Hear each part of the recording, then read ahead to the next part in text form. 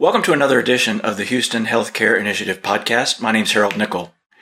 Any way you count it, unemployment has hit new, higher levels since March and the start of the coronavirus COVID-19 pandemic lockdown. Non-farm payrolls fell by a combined 21.4 million in March and April, according to the U.S. Labor Department. Economists surveyed by the Wall Street Journal expect May employment report to show another 8 million jobs were lost that month, bringing the total decrease since the pandemic took hold in the U.S. to more than 29 million. Now, an analysis published in The Lancet on May the 4th has estimated that if unemployment in the U.S. reaches 20%, like 25 to 43 million people, could all lose their health insurance. People who had a serious illness before the outbreak and job loss could be dealt a literally fatal blow. Others who had symptoms and even serious accidents while unemployed and without insurance could suffer more than they would have if their insurance were in place. Here to help people with some practical advice is Houston-based neurologist Dr. Stephen Goldstein. And Dr. Goldstein, you see patients every day and know a lot more about how both government and the health insurance industry operate than I ever will. This seems like another example of where both have let us all down. Well, as you said, most Americans rely on their employers to provide health insurance for them and their families. And when those jobs disappear, so does the coverage. There are things that state and the federal government could do policy-wise to make this better. But that takes a lot of time, and people who are ill are not in a position to wait. Yeah, I think that's true. But can you give us an example? Yes. The article that you mentioned states that more than 22 million cancer screening tests were not given. There is a 20% decrease in the number of interactions between patients and their oncologists during the COVID-19 pandemic. Anytime a screening test is delayed, it means that detection and early treatment are too. Plus, important treatments on advanced cancer are not administered. But it gets worse. There are mental health aspects of the anguish associated with unresolved diagnosis or treatment with cancer or other potentially life-threatening ailments. For example, since the start of the COVID-19 lockdown in March, there has been a big drop in the number of heart attack and stroke cases showing up at hospitals. This has raised concerns that patients are not seeking medical attention because their insurance disappeared along with the fear of contracting the coronavirus.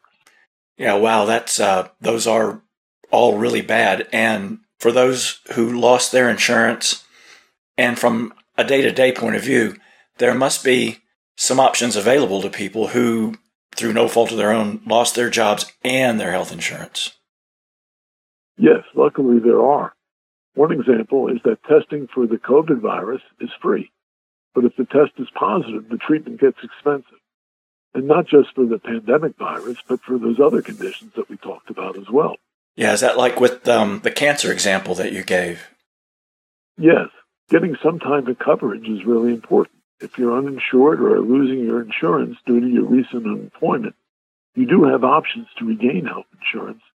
And depending on your financial situation, certain options may be affordable.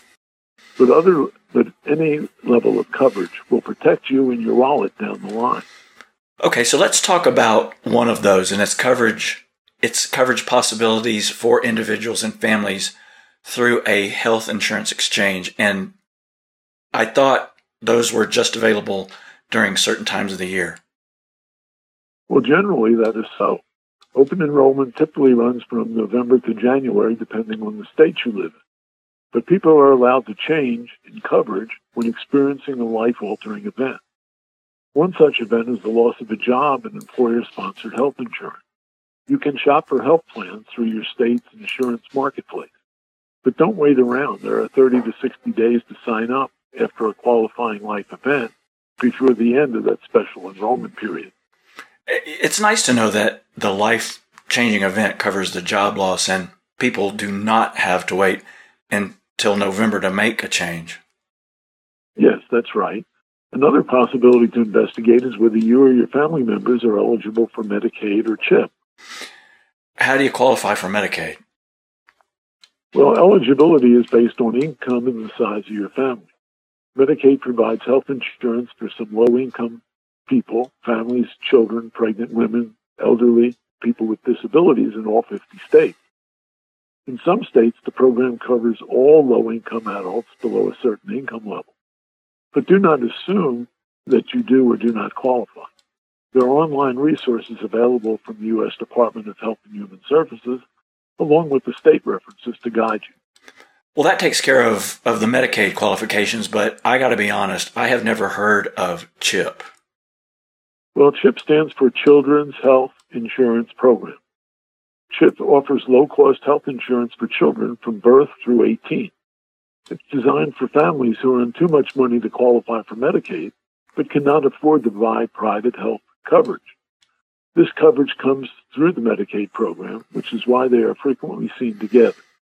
Okay, so can we talk numbers, specifically the amount of income that qualifies an individual or family for these programs?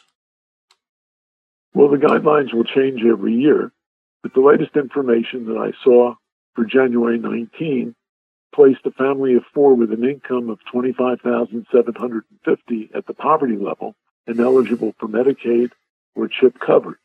For an individual, the amount was $12,490, and the amount goes up by $4,420 for every additional family member.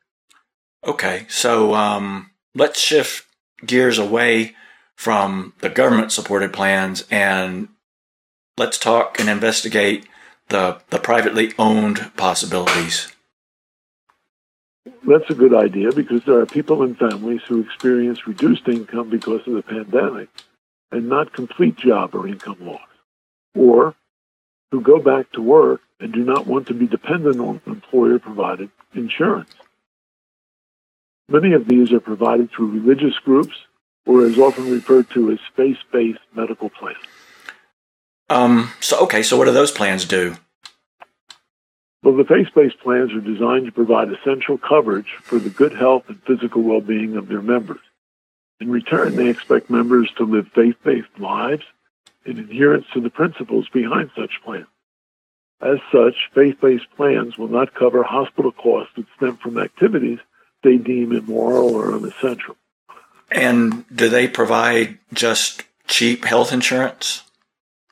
Well, that's one way of looking at it, but another more accurate way is to say that they do not function that way at all.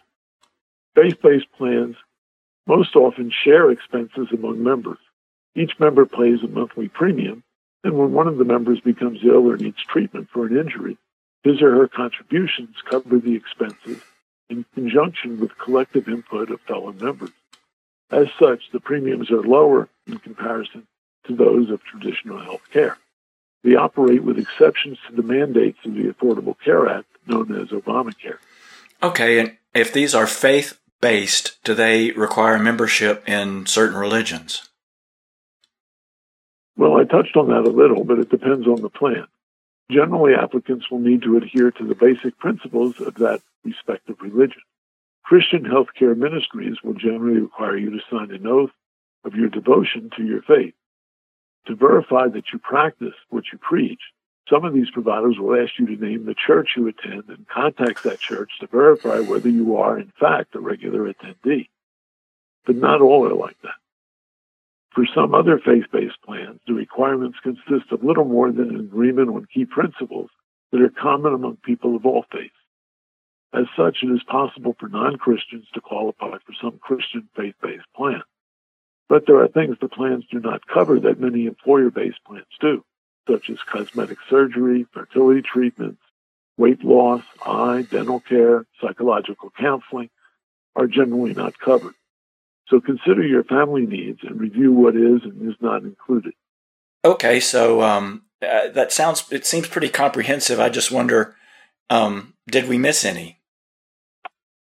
Well, remember there's coverage through your spouse. If you're married and your spouse has coverage option through their work, typically the most affordable option is for you to have your spouse add you and your family to his or her plan.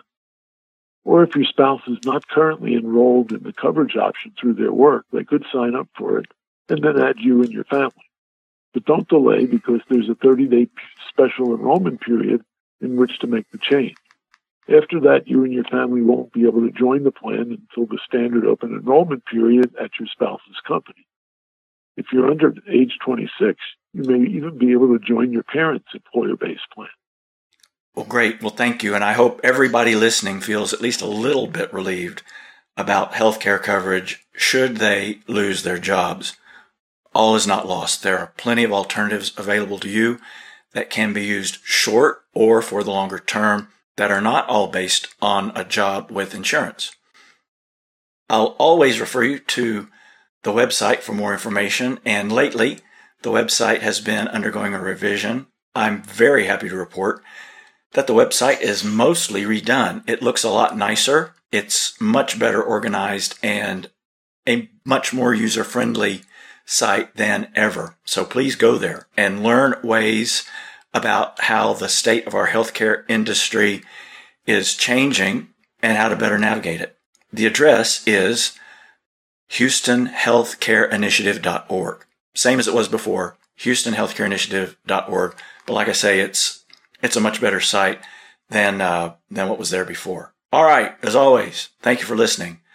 Tell your friends about us and come back next time for another edition of the Houston Healthcare Initiative podcast.